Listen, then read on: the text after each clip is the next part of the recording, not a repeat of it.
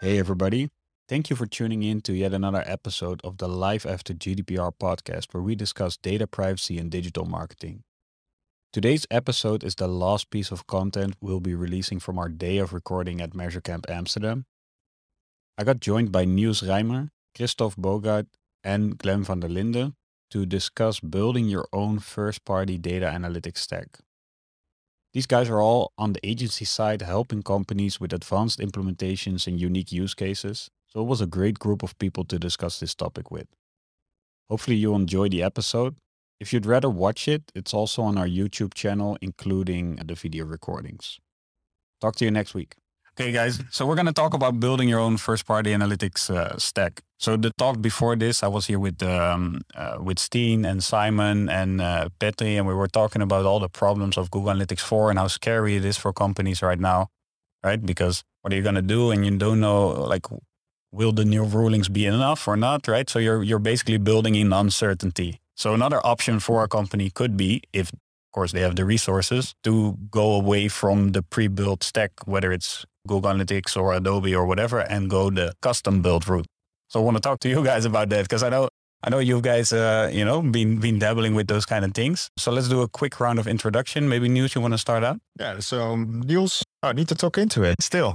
Yeah, I didn't listen to it. Working for the Data Story, building data stacks for different companies. One of the tools that we use there to some extent is, for example, Snowplow, but also GA4. So that decision between building your own or using GA is something we encounter a lot. Christophe, one of the co-founders at Tasman, also consultancy. We work a lot with the modern data stack, so a lot of Snowplow, but also hosted variants like Segment, like GA4. So we see both sides very much. I also used to work at Snowplow before starting Tasman, so I have a bit of that insider perspective there as well. Inside knowledge. Exactly. Glenn, co-founder of Human37. And basically, we're a customer data strategy agency. We work on helping clients build a customer data strategy infrastructure, but also making sure that the data gets valued through what we call experience delivery. So basically, GA4, Mixpanel, RudderStack, Amplitude, and a lot of CDPs and reverse ETL. So I think we have a lot of people on this table who have a lot of different types of clients with different use cases, and I think we all know that it depends question, right? Like what tool do you need? It depends, right? So let's get that out of the way. It depends. But let's say this client, for them, it makes a lot of sense to go build your own first-party analytics data stack. Where do you start? Like what is your first question? What are you looking at? You're talking about they already made the decision to do so. They made the decision, right? So they figured out we're either too scared of Google Analytics being ruled illegal anyway in the future. So we're going to go either with Snowplow or totally build it yourself. Doesn't really matter. But let's just assume they want to build their own stack because they know their data is really valuable to them. And they don't want to risk putting it in some third party's control or bucket, right? So they made that decision. Now they have to actually go do it, right? So what are the next steps? Well, multiple topics. So I'll bring up one, get the resources. So which people are going to make available to set this whole thing up? And who are the people who are going to make the decisions on some of the architectural tool environment cloud-based systems that you're going to use in this setup? Those would be one of my first things that I want to get tackled before we progress somewhere.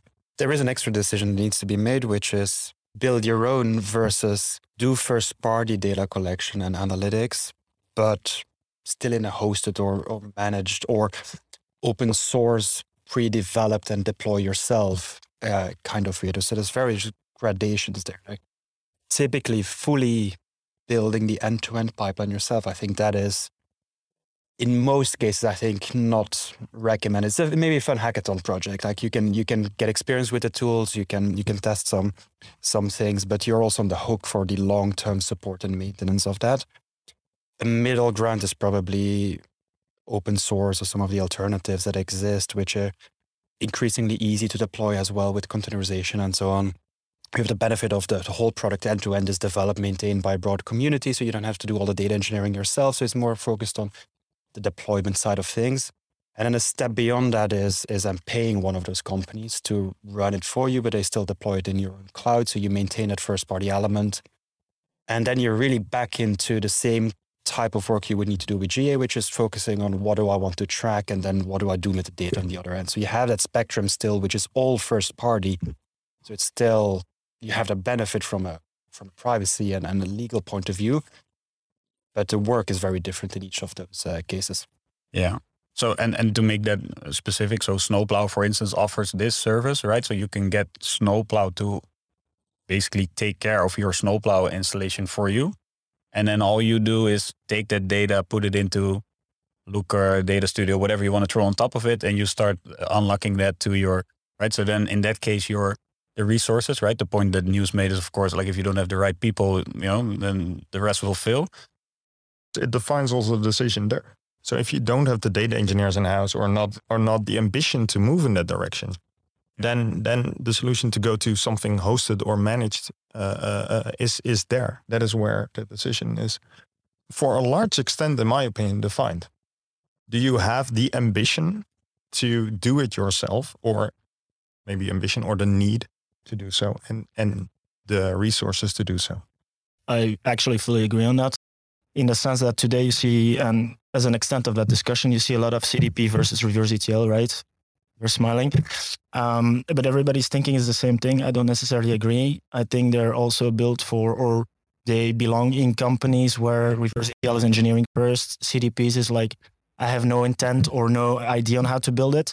And if you're talking about, I'm going to build my own data collection for web or app with everything, then probably you're an engineering company. And you need a lot of people to maintain that, to build that, to figure out like, how is unification going to work? How am I going to reverse ETL everything out of there, unify it in my data warehouse, merge it in order to get that customer 360-degree view that a CDP theoretically gives you out of the box. But there are two distinct things. And so when we're talking about like Snowplow, I think we're mostly looking into what is the behavioral analytics SDK in that stack we're trying to replace or switch out for GA4. Because to that extent, you could also say like GA4 is the SDK for BigQuery, and then what are we trying to replace? Yeah, good point. So in that case, we're not looking at Google Analytics 4 as a graphical user interface. It's simply a way to transfer data into BigQuery. So the only downside with that is that the company that you're using to process the data into BigQuery is still subject to all those GDPR issues, right? So you might want to try to figure that out another way. But I think recapping a little bit, like you need the resources to do anything, right? So even if you want to use Google Analytics 4, you need some resources, right? Probably a bit less, but you need somebody who can work with the tool and get some insights out. Let's say a company does have budget available, right? They don't have the people yet, but they do have budget available. Do you think it's feasible for them to say, okay, we'll get a data engineer, we'll get 2 or 3, and we'll stick a data analyst on top of that to make it work? Let's say a company comes to you and says, well, I have the budget for that, I just don't have the people. Do you think it's feasible? Feasible, yes. Wise, that's a different question. Because what's the main issue in that case? Again, it comes down to if you fully want to build and deploy it yourself, yes, you can do that, but you're spending all that effort to recreate something that you can achieve in a different way. So if you have the budget, well, if you're going to spend half the budget or 70% of the budget on data engineers, great, it's going to take you a whole bunch of time and effort and money at the end of the day to get to that same point as maybe you could get quicker in a different way, even keeping with first-party analytics. And then the question is, well, if it's going to take, if we have that budget, why not spend it on what we're going to do with that data and ultimately deliver the business value? I think it's easy to be distracted by the fun of playing with all the new tools and like there's the modern data stack. There's all these exciting open source projects, and I love all that. I'm absolutely into that. But at the end of the day, there's a cost side of data as well. There's limited resources, especially maybe if we're going down in a recession and so on, like budgets are being maybe cut. So given that, I think we have to be smart and disciplined with where we spend our limited resources. And I think it should be focused on how do we get to that value as efficiently as possible as well. Yeah. So turning the data into action. Absolutely. Right? Yeah. So the last part of so basically we have to work backwards, right? We have to figure out what do we want to achieve and then figure out what do we need to achieve that. And so it's also simple. I thought I invite you guys for the hard stuff. Let's say we take the approach of working with what's out there, right? Like you mentioned, like there's a lot of open source stuff you can work with, or there's a lot of, let's call them building blocks you can build up, right? But staying away from any third party, right? So no, your data will not end up at Google, maybe in Google Cloud, but not, in Google Analytics. What will be a stack? What will be something that you think is really feasible and you see being rolled out right now at companies that makes a lot of sense? There's different components in the stack. So you can go with a segment or rather stack, which are CDPs. They're fully integrated. They do a bit of everything, but they are not fully first party. Like you're still sending data to third party and you get it back. So legally, it's a bit of a different situation. GA's in that boat somewhat. For some elements in the stack, it's really easy to run and deploy things open source. Like it's a no-brainer. Like DBT, for example, for SQL transformations, it is open source, so you can self-host it, but it's like the easiest possible thing to set up and run. Like it's not something you need to be worried about if it's going to cause a lot of ongoing maintenance and so on. It's the lowest type of effort. You have then increasingly a few other elements in the stack, I think, which are getting close to that point of ease of use and ease of deployment. Maybe Airbyte, for example. I don't know if you've come across that, but that's in terms of just extracting data out of like Google Ads and Facebook ads and loading it into your data warehouse. That has also become really easy to set up and run. Like you need to spend minimal engineering efforts to run it. With something like Snowplow, I think it's getting there in terms of the open source setup. Also looking at the roadmap, what they've planned. It's not quite there yet. That's the thing where, as you said, like if it's going to break on Saturday at 4 a.m., who's going to be on the hook to fix that? That's the problem. And if that stuff breaks, like you'll have data loss. Like it's like, why is there a gap over the weekend? Well, it broke and no one was around to fix it. Even worse if it's not only being used for analysis, but also for like real-time activation, right? Like a newsletter. Your marketing budget is gone, basically. Yeah, and if you go back to the question of what does that stack look like? And there you have these components, right? You have your analytics in general. So Snowplow has been mentioned here as an open source solution there. There are a couple of more. You have your data extraction indeed. So an Airbyte is a good example of that. You have data transformation with DBT. My knowledge regarding data, how do you call that? Governance, management on open source is a bit limited. I'm not sure whether, because that's also an important part there. Yeah. So, and then you have the most important steps covered.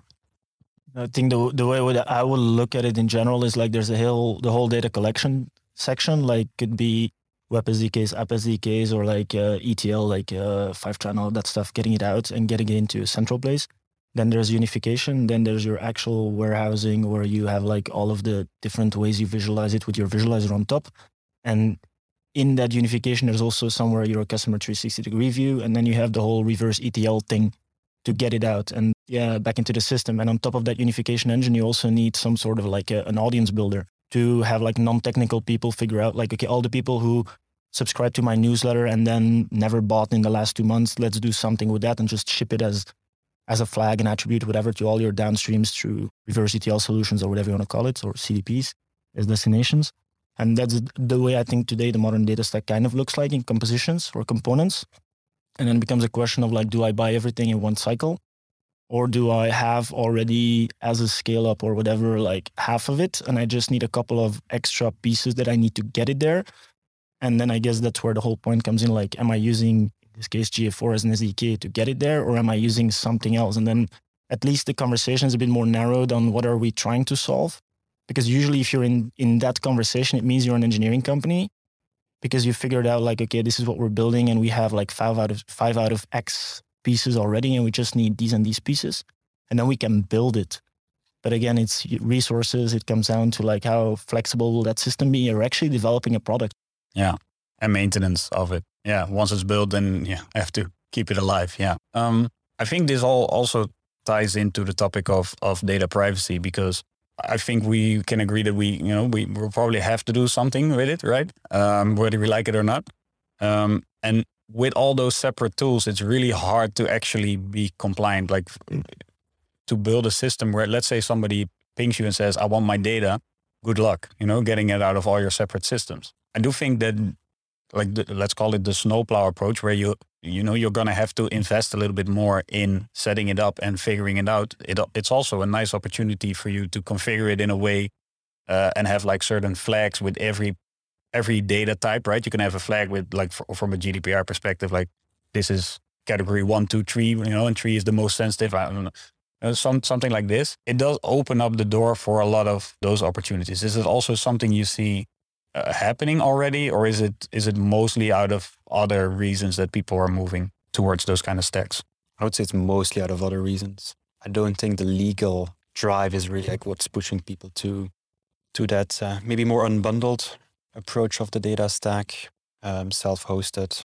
I do think, I'm not sure whether that's the legal part. I mean, the fact that we are now all pushed towards either GA4 or something else. I do notice more companies looking at their stack again now. Sort of, this is the moment where you reconsider. You have to consider change, or you have to change anyway, so your history is screwed anyway. So this is the moment to make a decision. So I challenge every company we work with, like, all right, if you ever want to reconsider, now, and not next year, now.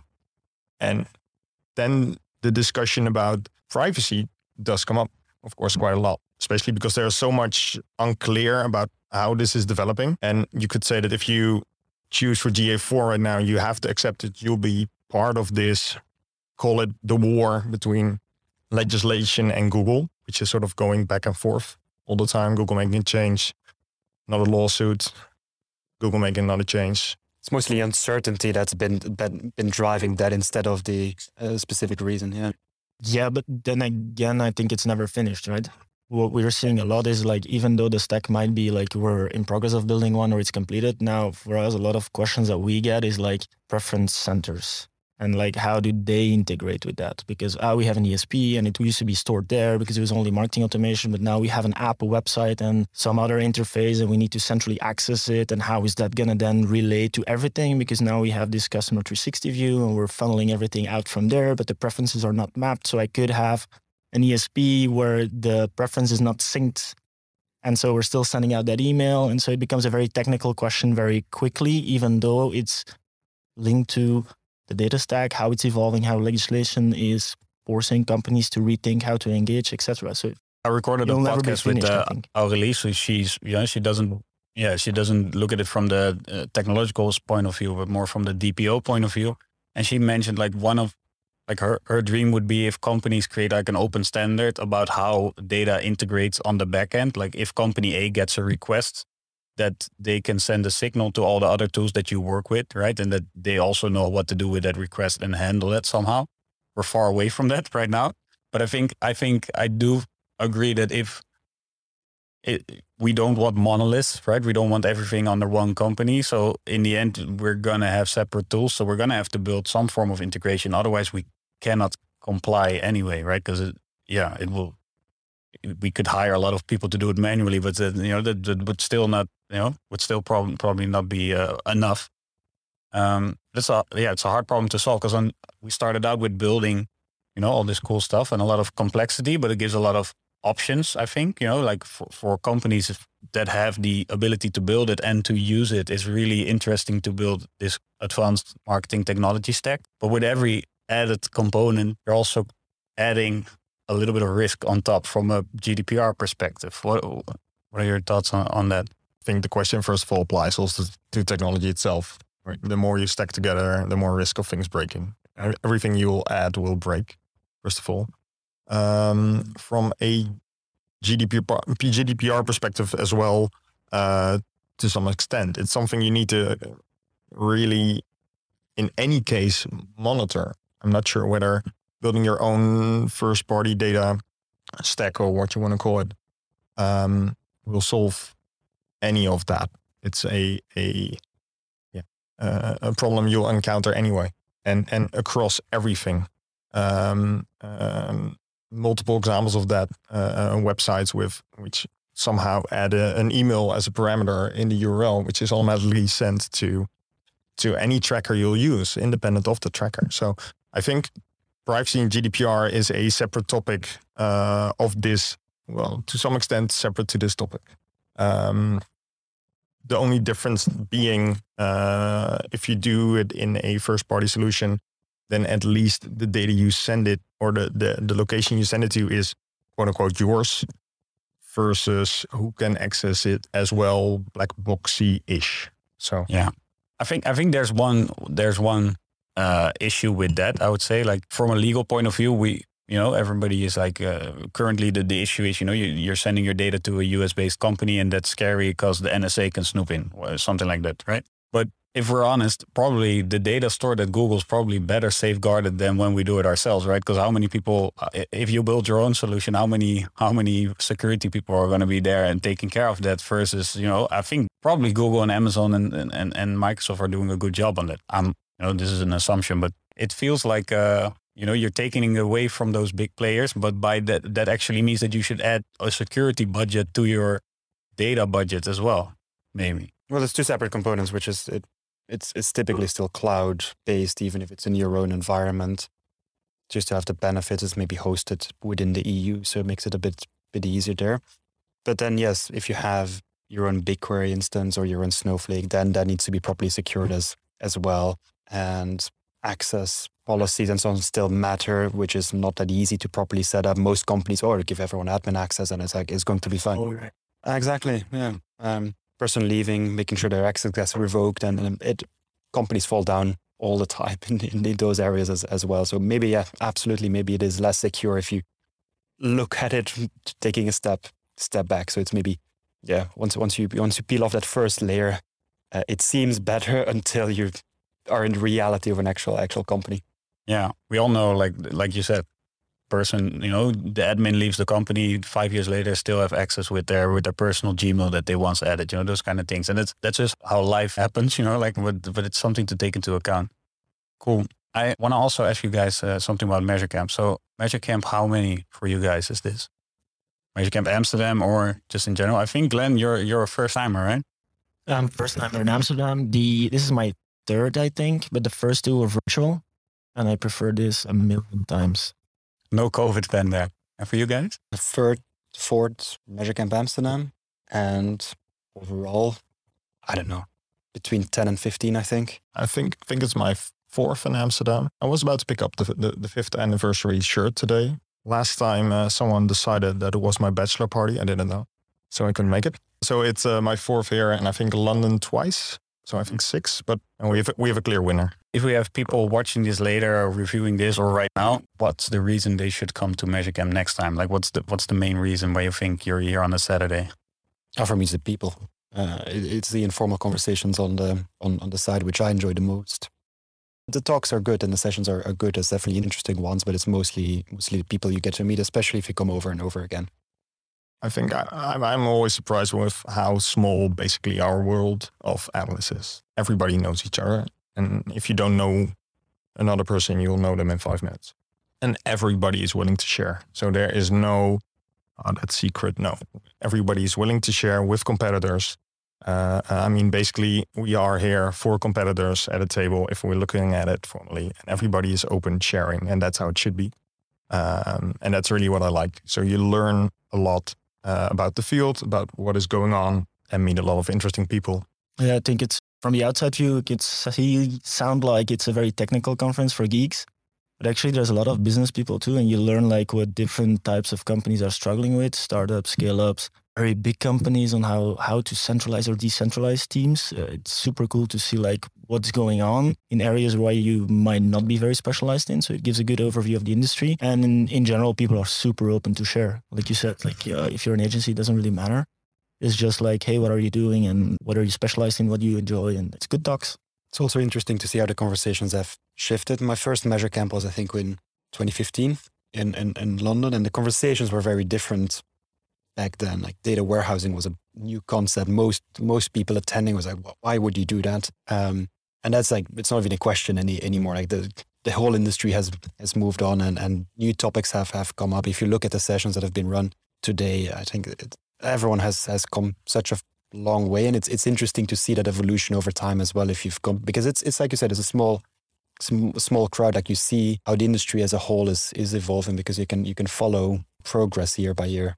Yeah, that's definitely fun to see. I'm almost thinking back a bit, and that's like this year it's really a lot about GDPR and Google Analytics and scary, right? You look back over the years, like a couple of years ago, there's such a big change to the industry. GDPR is coming. That was a big one. Yeah, GDPR is coming, sure. Now it's actually coming. Oh no.